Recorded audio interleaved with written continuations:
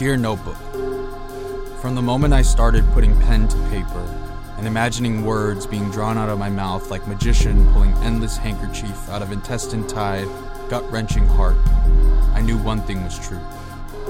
I could not live without you. Our enamorment was all-consuming, from mind to body to spirit and soul.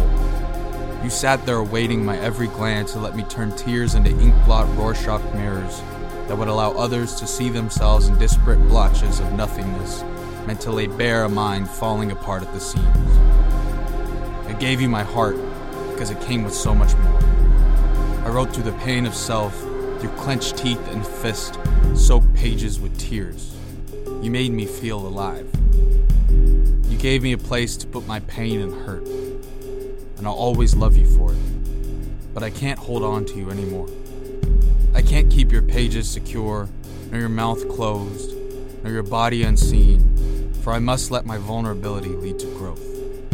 I write because I must. But now I must speak and sing as well, breathing life into your words, for my vocal cords are now fully developed to allow the fullness of your melody, and for your reach to go beyond the confines of a book spine. I cannot own you anymore, because I cannot serve you anymore, nor can you serve me. I have given you everything I have, and now I must give you up. I must let other people take your words and do with them what they may. You must no longer be book-bound. You must live in the air we all breathe. So thank you, Notebook. Thank you for giving me solace. Thank you for keeping that kid company. Thank you for being a lamp huddled underneath crawl space galore, a space no one could touch me.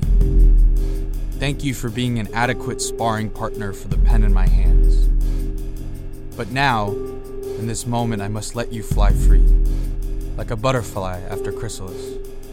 I must push you out of your nest, so that you may see the world for what it is, pure beauty incarnate, a place where life can inhabit all that it touches. 5, 4, 3, 2, 1. Goodbye, Notebook. Love you always. Nathanael Philip Mosher.